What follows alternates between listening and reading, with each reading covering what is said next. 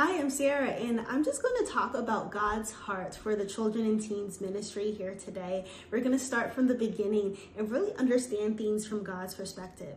So this is going to be a short video, just the outline and the basics about understanding God's heart and things from God's perspective so that we can best please Him, get to know Him, and really just love Him in this ministry of reconciliation. So if you have no idea what I just said, we're going to break it down and get right down to the basics. So let's get started. The first verse I want to talk about today is Acts chapter 13, verses 22. And in this verse, it says, "When he had removed him, he raised up unto them David to be their king, to whom also he gave testimony, and said, I have found David, son of Jesse, a man after my own heart, which shall fulfill all my will."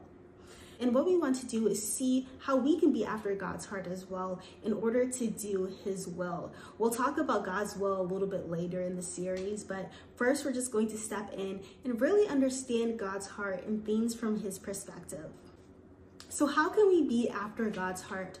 Well, the first part is really prioritizing God and making Him first in your life. It's really apparent to see what comes first in someone's life just from talking to them, coming into their home. You can see what they prioritize. You can see a little bit more about them. So even other things, if someone comes over to my place, they can see that there's a lot of baking ware. I love baking cakes, cupcakes, whatever it is, and I like cooking. So you might see some things that you may not see in someone else's house. So you might see a cake turntable, a frosting scooper, things like that might not be typical in someone else's home, but because I love to bake, that is why you'll see it in my place.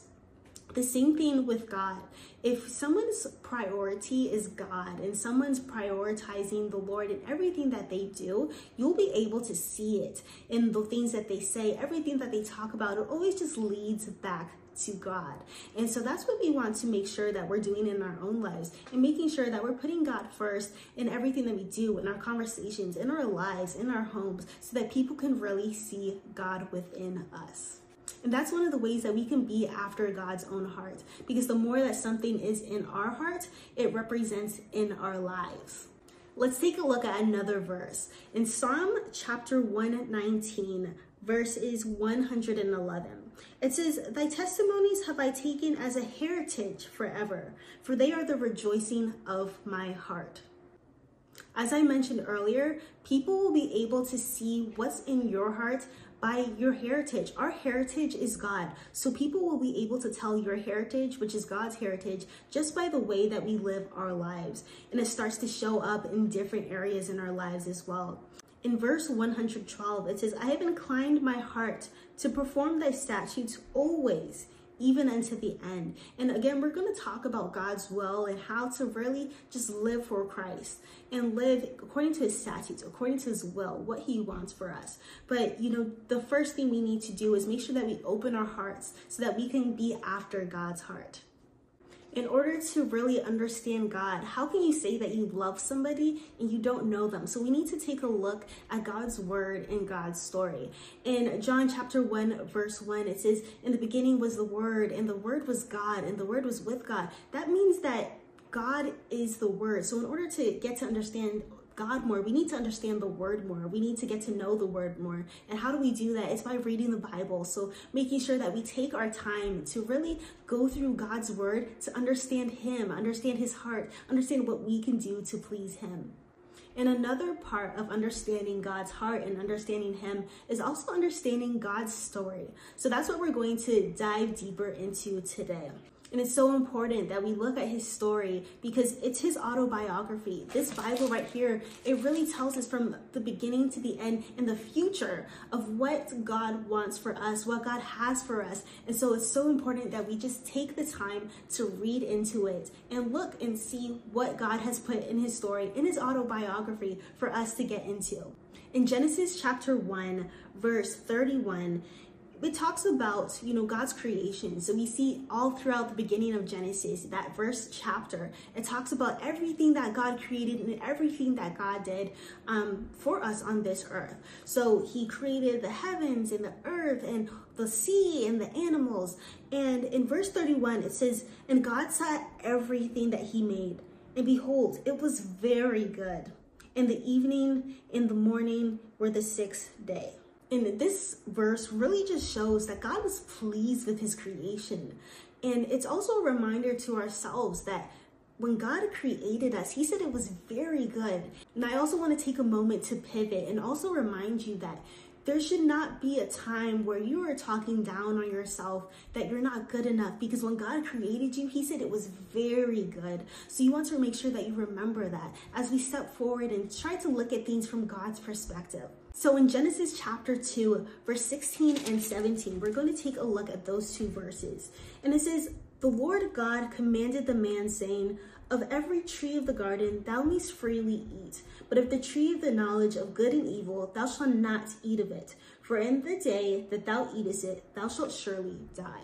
And so this is after God had created Adam and Eve, and he just wanted them to really follow all of his statutes. He said, all these things you can have, you can do anything, but just don't eat of the fruit of that tree, of the knowledge of good and evil. And he said what would happen if they did. "Thou shalt surely die." In that verse, God was super clear as well. Oftentimes, we as humans, we try to make gray areas. Did he really say that we couldn't eat from the tree? And what would happen? I don't remember. I don't know if he was really meaning that. And so we often try to make gray areas, but God is very clear. The Bible says that he doesn't change his mind. He's not finicky like man is. What he says is what he says, and we need to be sure that we're following his word. And so in that verse, he was very, very clear in what he said to Adam: do not eat of the tree. And I also want to make note that God is our Father. And like a parent, they tell you when things are good and they tell you when things are bad. The reason why they tell you not to do something, it's usually because it's not good for you. And so just like a parent, God is telling us to do certain things because they will lead to good things. But if he tells us not to do something, that's because it leads to bad things. And so originally, man had eternal life. But when Adam and Eve ate from the tree, that means that their lifespans were shortened, and it introduced death into the world for humans. And so we just want to make sure that when we're living after God and being after God's heart, we're not creating gray areas, and we're trying to live according to exactly what he said, not creating those gray areas for ourselves. And I want to now turn to Genesis chapter 6, verses 5 through 6. And it says, "And God saw that the wickedness of man was great in the earth, and that every imagination of the thoughts of his heart was only evil continually. And it repented the Lord that he had made man on the earth, and it grieved him at his heart."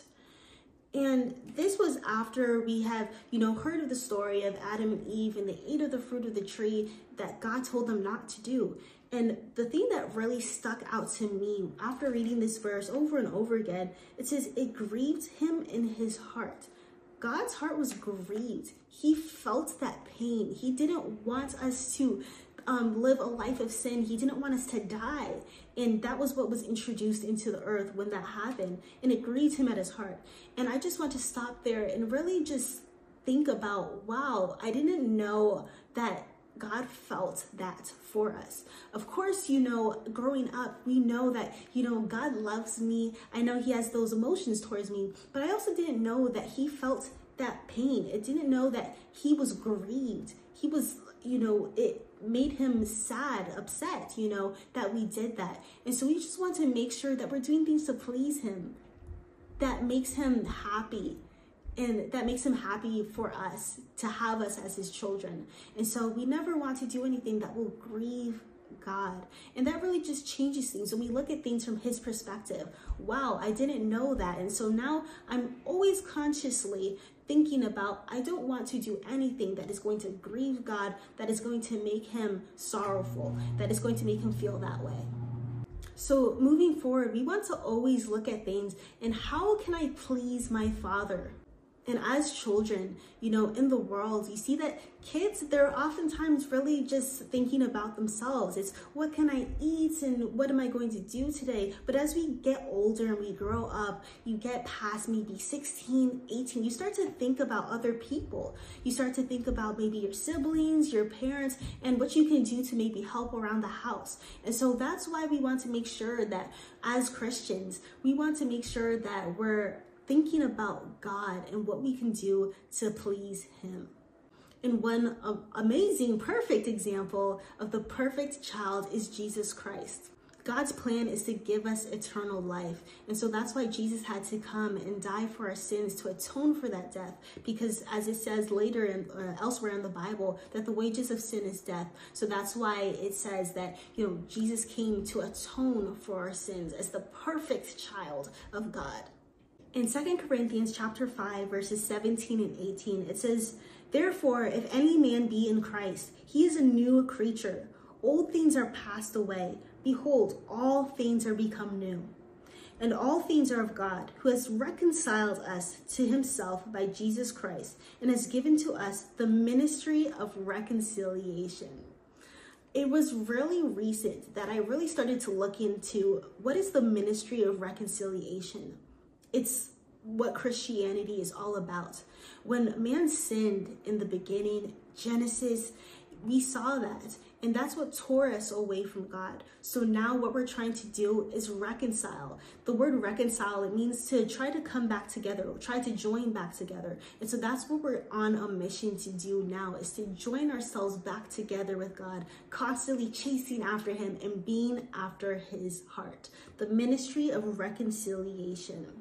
And I just really want to read that verse 18 again. "And all things are of God, who hath reconciled us to himself by Jesus Christ, and has given to us the ministry of reconciliation."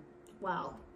And again, if we belong to Christ, we're a new creation. Old things are passed away. All things are become new. And, that reconciliation, coming back together, there was a separation when we broke God's heart. He grieved for us. And what we're trying to do is work to bring us back together. But it starts with us. We've got to work. We've got to become a new creation with no sin, being fully 100% after God's heart, prioritizing him and making him first in our lives. And when we talk about eternal life and what we can expect when we have that reconciliation with God, we can turn to Revelation chapter 21, verse 3 to 4. And it says, "And I heard a great voice out of heaven saying, Behold, the tabernacle of God is with men, and he will dwell with them, and they shall be his people, and God himself shall be with them, and be their God. And God shall wipe away all tears from their eyes, and there shall be no more death, neither sorrow nor crying, neither shall there be any more pain, for the former things are passed away." And that's what we can expect. No more tears, no more crying, just being with God. All former things are passed away. Why? Because we are a new creation. We're made new with Christ. That's what it's all about, just reconciling with God. God is fighting to get his family back. There was a loss at the beginning when we sinned and we didn't do what he had told us to do clearly. And the entire Bible just shows how we can get back with God. And one day we will reconnect with him. And one day we will make it back to that ministry of reconciliation, reconcile with God, and experience eternal life that we just read about in Revelation chapter 21. Now we're going to take a turn and really talk about keeping God's word. Let's turn to Isaiah chapter 55, verse 11. In Isaiah chapter 55, verse 11, it says, "So shall my word be that goeth forth out of my mouth. It shall not return unto me void, but it shall accomplish that which I please, and it shall prosper in the thing whereto I sent it." So we're going to be talking all about God's word and keeping God's word. As we mentioned earlier, what is the word? The word is God. The word was with God. And we can actually go to that verse in John chapter 1, verse 1. In John chapter 1, verse 1, it says, "In the beginning was the word, and the word was with God, and the word was God." And so we just want to figure out, as we're getting to chase after God's heart, how to keep his word, because the word is what? God. And now back in Isaiah chapter 55, verse 11, it really says, my word will not return unto me void. That means that everything that God says that he'll do, he'll do. He's not a man that he's going to be finicky, or he's going to say something and he's going to change his mind. Our Lord does not change his mind. Everything that he says he's going to do, he will do. This means that God will accomplish his plan. And what is his plan for us? It's to achieve that purpose. When we talk about the Old Testament was the old promise that he gave to the Israelites. And now that new promise, the New Testament that was given with Jesus Christ, the sacrifice, that is the new promise for us as believers. Now, what is the purpose of this promise? Well, we can actually take a look at that in Deuteronomy chapter 6, verse 5 through 7. In Deuteronomy chapter 6, verse 5 through 7, it says, and thou shalt love the Lord thy God with all thy heart, with all thy soul, and with all thy might. And these words which I command thee this day shall be in thine heart. And thou shalt teach them diligently unto thy children, and shalt talk of them when thou sittest in thy house, and when thou walkest by the way, and when thou liest down, and when thou risest up. And so this really, again, talks about keeping God's word and keeping it in your heart as well.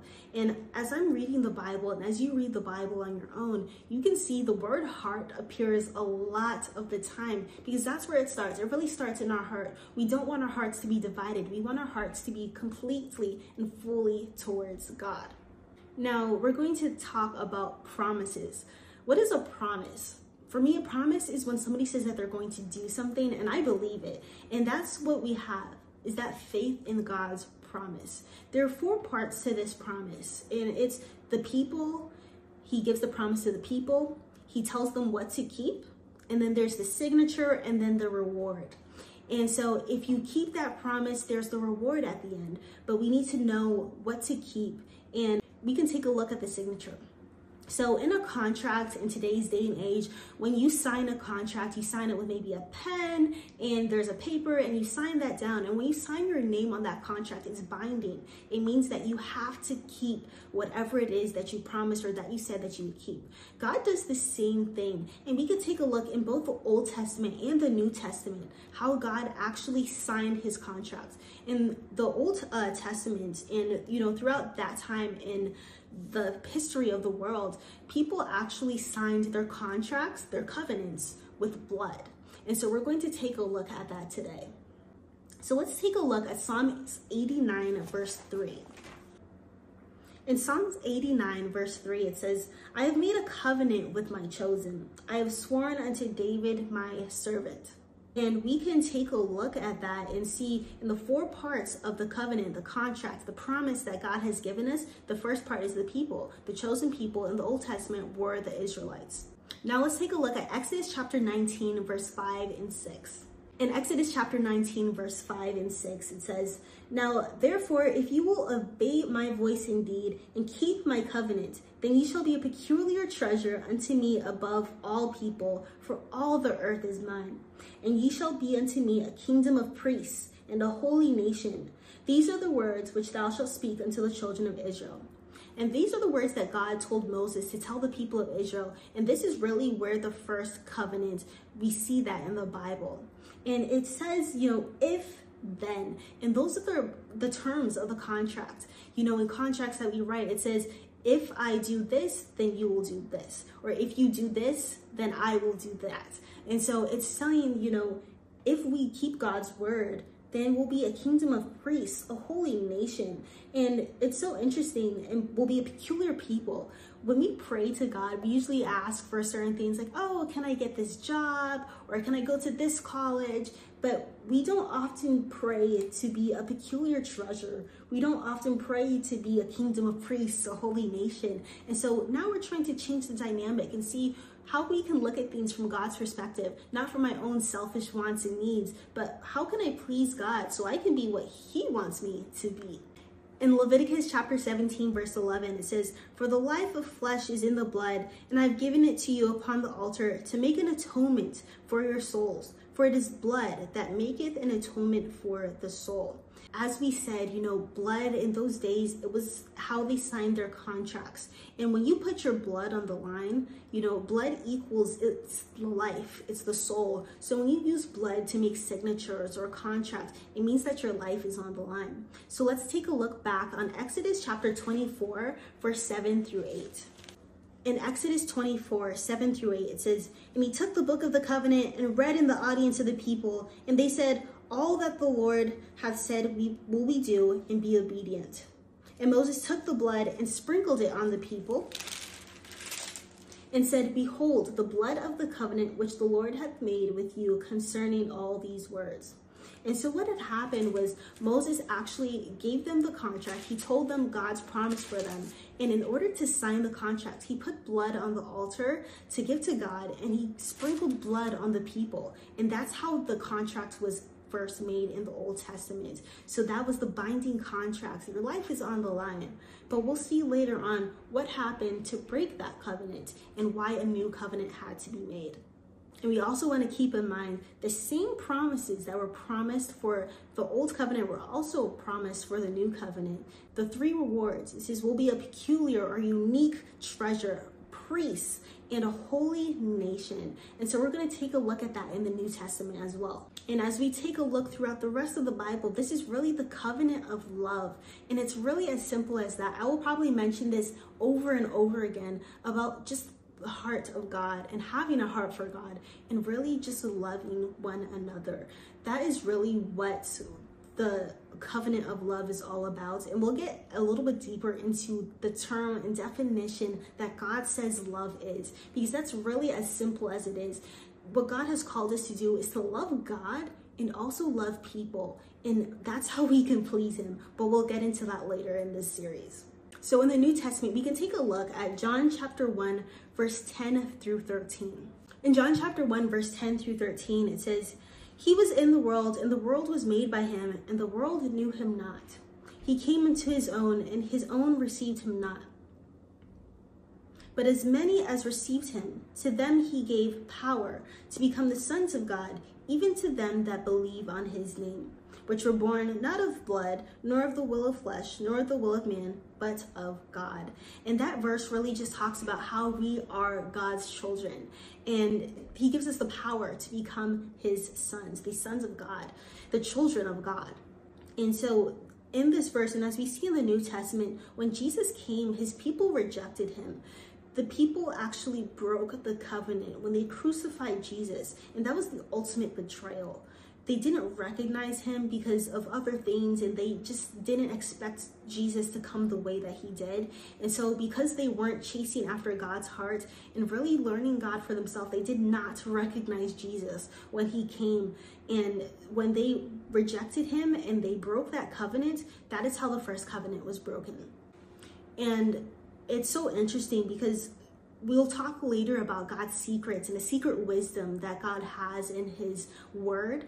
You can read it like it's a story, but you have to really understand it and see the secret wisdom. God only gives the secret wisdom when he knows that you have the heart to want to understand truly what he means in his word. And so that's why when the people in that time, they were reading Moses's commandments, but they didn't really have the heart for God, and they didn't necessarily read it in the way to understand either. So when Jesus came, they didn't recognize him because Moses never wrote the name Jesus. But as we see in the Old Testament, Jesus is referenced, in Isaiah, the son that will be born of a virgin. It was very plain to see, but they just didn't recognize him because, the name Jesus was not written in the Old Testament. But if they had the eyes to see, to really get deep into the spirit, they would be able to understand the word for what it was and have been able to recognize Jesus, but they didn't. And so that's how the covenant was broken.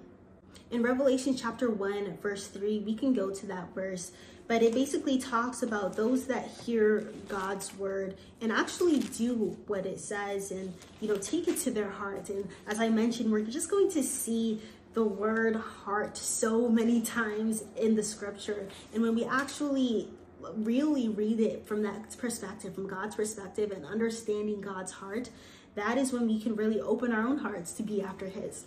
So in Revelation chapter 1, verse 3, it says, "Blessed is he that readeth, and they that hear the words of this prophecy, and keep those things which are written therein, for the time is at hand." So we want to make sure that we're, keeping those things which are written therein. In another Bible translation, it says, keeping it in your heart.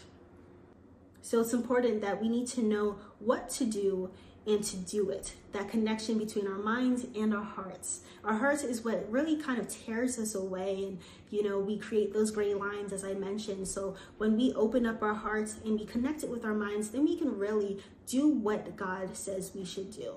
In Matthew chapter 26, verse 26 through 27, it says, "And as they were eating, Jesus took bread and blessed it and brake it and gave it to the disciples and said, 'Take, eat, this is my body.' And he took the cup and gave thanks and gave it to them, saying, 'Drink ye all of it. For this is my blood of the New Testament, which is shed for the remission of sins.'" And that's in verse 28.